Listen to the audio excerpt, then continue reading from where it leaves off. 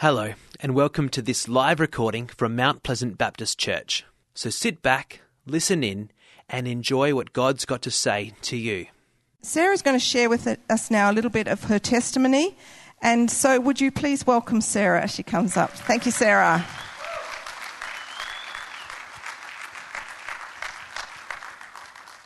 Good evening, everyone. For those who know me, who do not know me, my name is Sarah. Like Sue said, my family and I moved here from Brazil exactly 3 years ago tomorrow in the pursuit of knowing God. Raising Isabella in a Christian environment, Christian schools here at this beautiful church we love. And while I was attending Evos as well. I just finished a few weeks ago. Woohoo! Well, for those who were here this morning, I spoke about trust. And I share a little bit of my own experience in coming to trust in God. In fact, I'm still on that journey of constantly asking God to help me to trust Him completely and not on myself. I was born in a Catholic family in Brazil, like most of Brazilians are. I was baptized as an infant. I had First Communion. But like a lot of Brazilians, church was not a regular thing. It's usually when there's a wedding or a baptism. And life went on. I knew of God. I learned that Jesus Christ was His Son. But my belief was only in the intellectual sense of knowing of Jesus. But that knowledge had no action attached to it.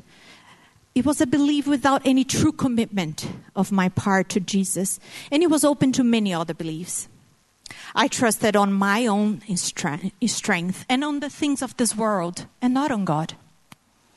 And in a society that we currently live in, it is indeed a hard task for us to trust God and not ourselves. To let go of everything and trust Him.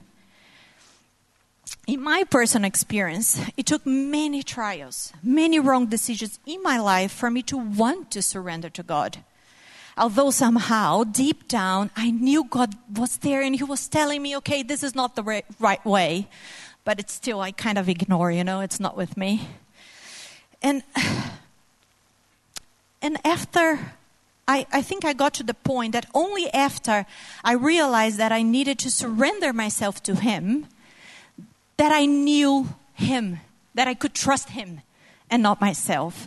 And that happened, I can't pinpoint exactly a time of my life, but I know it was sometime a few years perhaps, or a year before we moved here to Australia, that God started to reveal Himself more and more to me in a new and deeper way.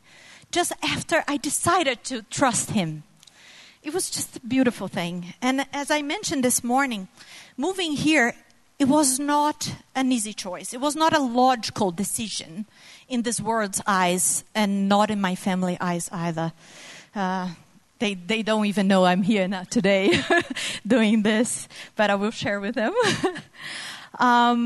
So it wasn't a logical decision. It was not an easy choice at all. In fact, it went contrary to all my previous expectations of life, career, financial stability.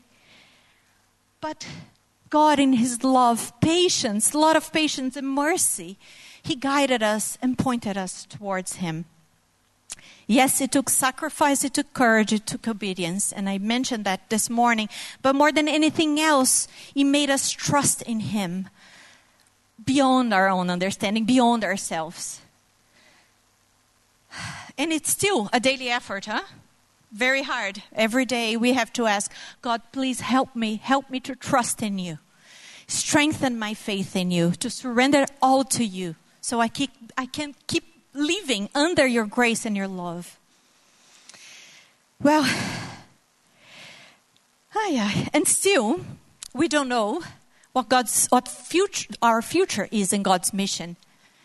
But we know that we can trust Him and He's there for us in each step we take. I mentioned this morning very emotionally, He brought me to tears, that until this day, it amazes me how when God answers our prayers, His blessings, His miracles over our life. And each step we take even though we don't know where God is leading us. But just because we trusted Him and we surrender Him, we can see after the beautiful blessings and miracles in our life. So I leave tonight thanking God that He sent His Son, Jesus Christ, and that by His life, death, and resurrection, we can have eternal life. And because of Him and His love and His mercy, from all of us, I'm here tonight trusting in Him that everything is in His hands. So I'm okay. And I truly tell you, there is no other place I'd rather be. And I hope and pray that everyone here and around the world get to really know God, get to experience for themselves His love and mercy. Trust Him, for He's the Creator and Lord of all. May God's grace be with you all. Thank you. God bless.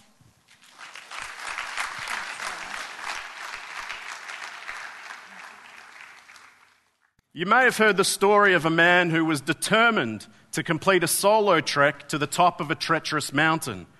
After many months of preparation, he got up at dawn one day and set out for his long climb up. As daylight faded, he decided to press on, hoping to be the fastest to ever reach the peak. But as he continued to climb into the night, thick clouds began to cover the moonlight until there was zero visibility and he was overcome by total darkness. He was only a few meters away from the summit when he slipped and fell off the cliff face, falling at a frightening speed. As he began to plunge towards the ground, he saw his life flash before his eyes. Suddenly, he felt a tightening of the safety rope around his waist until there was a jolt and he was left floating in the air, helpless and alone. In his desperation, he cried out, "God, please help me!" Unexpectedly, a deep voice from heaven responded, "What would you have me do?" The man replied, "Save me." "Do you really think I can save you?" the voice said. "Of course, Lord." "Okay, then cut the rope." There was a moment of silence as the man thought about all the consequences of what cutting that rope might mean, and instead he clung tighter to the rope. A couple of days later, a rescue team came across this man, frozen to death, his hands wrapped firmly around the rope, and his body hanging just 2 feet off the ground. This morning, I wonder, is there anything that you're holding on to? Something that may be holding you back, that keeps you from letting go and trusting God and His direction for your life? As you ponder that question, let's turn to our reading from Scripture today, and to help us with that, we have Isabella reading in English and Augusto in Portuguese. So go ahead, guys. Trust in the Lord with all your heart and lean not on your own understanding. In all your ways, submit to Him and He will make your path straight. Confie no Senhor de todo o seu coração e não se apoie em seu próprio entendimento. Reconheça o Senhor em todos os seus caminhos e Ele endireitará as suas veredas. Amen. Amen. Thank you. Trust in the Lord with all your heart. That word trust in the Hebrew, batak, means to take confidence in, to rely upon, to find security or be safe with the object of your trust. And these verses, along with the rest of Proverbs, are written to warn us that there's a wise way to live and a foolish way to live. The wise person will gain their confidence for life in God, while the foolish person will rely on their own strength, their own desires, wealth, the things the world has to offer. And a bit as Sarah mentioned, we all have to come to a fork in a road where we decide, where am I going to find my security in life? What can I put my confidence in that will get me through? And wisdom urges us to recognize that only Jehovah, the one true God, the creator of heavens and earth, only He is worthy of our trust. But as someone once said, trust is a fragile thing. It's difficult to form, easy to lose, and even harder to get back. And it's only in our human relationships as we begin to get to know people and learn of their character or their credentials, in the case of doctors and lawyers and dentists and those we rely on for their counsel, it's only as we get to know them or the reasons why we ought to see them that we respond with trust. So we find this consistent pattern in the Old Testament where God, over and over again, first through creation and then often through visitations and words, visits different people at different times and at different places, saying and doing things to reassure his people that he is completely trustworthy. And when he does, we see men and women like Abraham and Moses and David and Samuel and Deborah and Esther and all the other people who trusted God respond with radical acts in obedience to him. And then in the New Testament, God does something even more extraordinary. He plainly and forever reveals himself to all humanity through his Son, Jesus Christ. Jesus said that he only did what the Father was doing, and he spoke the words that his Father gave him to speak. And so, as we survey Jesus' life and ministry, we see God's kindness demonstrated as a healer of sickness and disease with gentle words to those he meets. We see his power as Jesus exercises total control over the creation and spiritual forces. We see his compassion as he reaches out to the lost, the broken, and the hurting. We see his justice and his concern for the well-being of humanity as he defends the downtrodden and challenges head-on the wrongs in his culture. And we see his wisdom as he proclaims truths that our society today is still built upon, although that may be fading, but those words and wisdom still hold the power to set us today free. Then in his death upon the cross, we encounter God in his extravagant, reckless love, willing to pay every price, wipe away every mistake we make, remove our sin and make us whole. Through Jesus' resurrection and subsequent outpouring of the Holy Spirit, God is revealed forever as one who has removed every barrier that stands between him and us, even death. And this God can now dwell in us and promises to never leave us nor forsake us.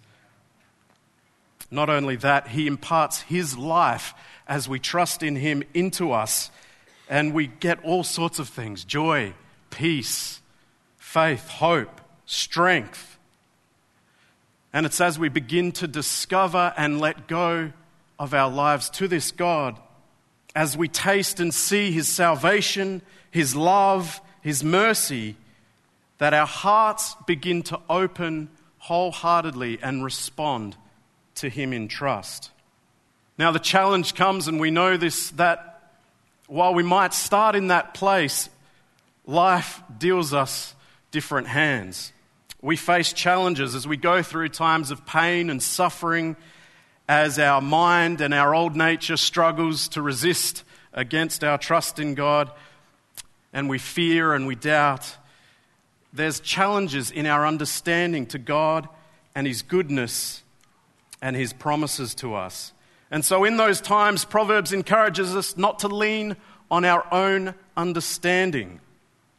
And what happens, I think, it happened to me the other day as I was preparing for this message, and I was at home and my kids were there, and I called my 10-year-old daughter Ella over, and I asked her to stand about 1 meter away from me, and I said, "Darling, I want you to trust me and fall back into my arms."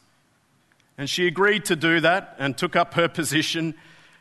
And as she started to fall back, she stumbled and caught herself. And I confess that at first I was a little bit hurt and put out that my experiment had failed and my daughter apparently didn't trust me. But then God spoke deep into my heart and said, that's exactly what many people do with me.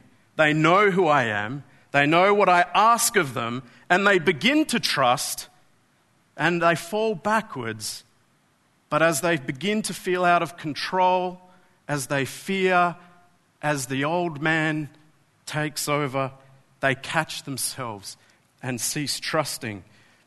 And the brief moment of pain and hurt I felt in my heart is magnified tenfold, 100-fold in the heart of God as he sees his people get so close to trusting in him, to letting go completely, but then bailing out at the last minute. If only we would completely let go, we would experience the sheer exhilaration of being caught by the master of heaven and earth. And our trust would deepen and grow, and our love with it. When our understanding begins to contradict God's proven nature and what he has promised us, Proverbs guides us again, saying, submit to God in all your ways. And that Hebrew word for submit in verse 6 is really better translated as acknowledge or know. In other words, it could read, in all your ways know him, and he will make your path straight.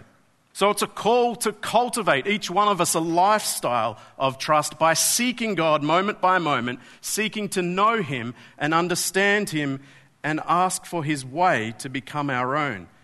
And to do that in every season, as Sarah said, every day, as we get out of bed and look for something to place our confidence in for the day, and especially in moments of our greatest doubts and fears. And there's a few ways we can do this. It's not by any means an exhaustive list, but there are ways that Scripture speaks to us and that I've experienced personally in my own life, as Sue said, in the last 4 years especially. Just a little background in about 4 years ago, the Lord visited me in a quiet time, as normal as that should be, but it was quite a powerful moment where he showed me a vision of his love for me, and Jesus came after the vision and said, come and follow me.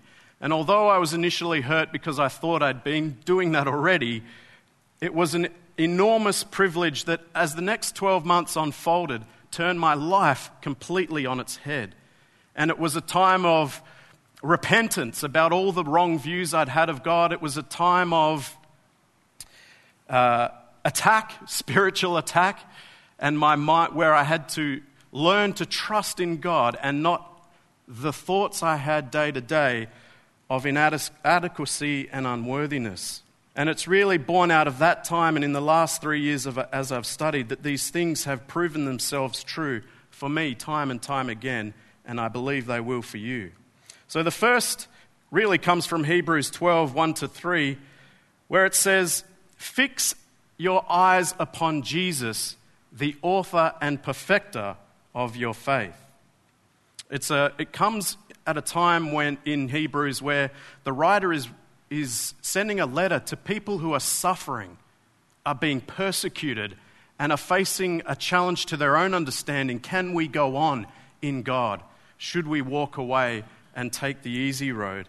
And the writer of Hebrews comes back and says, no, fix your eyes on Jesus. Real tests to our trust in God come when the size of our problems or our mission that we know he's given us become bigger than ourselves, and suddenly he becomes blurred in our presence. The Apostle Peter experiences this when he gets out of the boat in the story where he walks on water. You may know that he's with the apostles. Peter is with the other apostles in a boat on a lake, and Jesus they see from afar walking on the water towards them. And Jesus calls out for them to come over and be near to him. And Peter does. He steps out on the water, and for a time, as he fixes his eyes on Jesus, he walks towards him, defying the very physics of nature. But then it's as the winds and the waves whip around him, and he suddenly drops his gaze to what's going on around him and loses sight of Jesus, that he begins to sink and falter.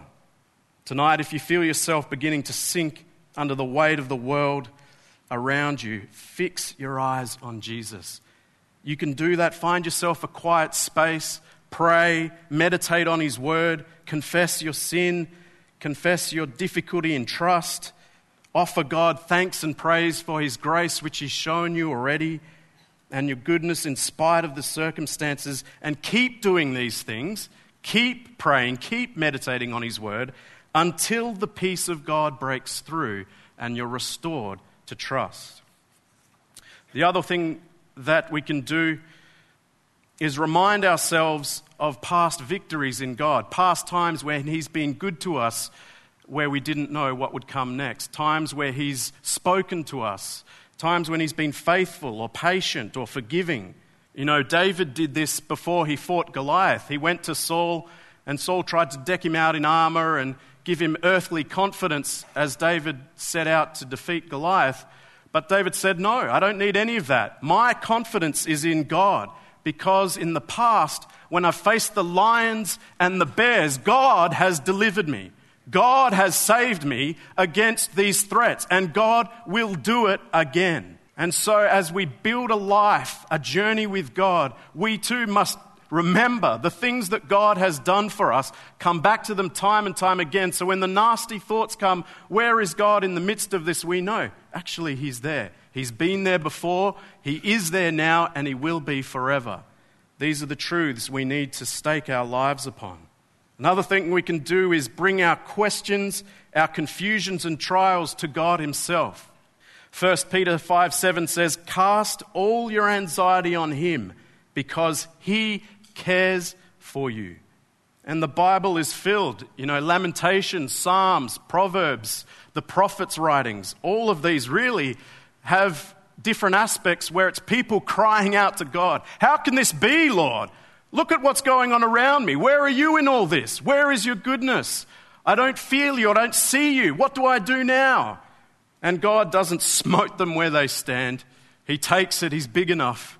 He understands. Jesus himself is described as a man of suffering, familiar with pain, and as our Lord, he's big enough to handle everything we have to throw at him. The caveat on this is that at some point, we must be willing to let go and let God, because not everything has an answer. There's mystery to this life. Not everything has a solution this side of eternity. So we go to God with our questions, we lay our confusions before him, but we must be prepared to let go and let God. Another thing we can do that's also been genuinely a lifesaver for me in the past is share with other mature believers. We're called to bear each other's burdens. And you have to be a little bit careful about who you do this with. But you need to find other godly brothers and sisters around you that when you can't hear from God because of the strife that you're in or the torment that you feel, you need to position yourself around others who can speak the word of God to you. Sometimes we can't hear it ourselves, so we need others to give it to us. And we can only do that as we learn to be vulnerable and rely on other godly people around us and the Holy Spirit in them. Final thing tonight is obedience. We need to obey God to be able to remain secure in our trust. C.S. Lewis says it this way: to have trust in Christ means, of course, trying to do all that he says. There would be no sense in saying you trusted a person if you would not take his advice. Not doing these things in order to be saved, but because he has begun to save you already. Not hoping to get to heaven as a reward for your actions, but inevitably wanting to act in a certain way because a first faint gleam of heaven is already inside you. Amazing words, and the point is clear. We don't really trust, or we can't really trust unless we're willing to obey. But as we cultivate this lifestyle of submitting our whole lives to God's care, Proverbs says he will make our paths straight. Now, we've seen from the story of Jim Elliot that making our paths straight doesn't necessarily mean we're guaranteed a comfortable, easy, or pain-free life. And Jesus himself warns us in Matthew 16:24 that whoever wants to be my disciple must deny themselves and take up their cross and follow me. For whoever wants to save their life will lose it, but whoever loses their life for me will find it. God promises in his word that as we hand over to him our earthly lives, He will exchange it for his eternal life. And he never, ever will leave us or forsake us, and he guides us home safely until we see him face to face. We hope you enjoyed this message from Mount Pleasant Baptist Church. If you'd like to talk to someone about what you've heard today, then you can contact the team at Mount Pleasant Baptist Church by calling the office during office hours on 9329 1777. Thanks for joining us. We look forward to your company again soon. God bless.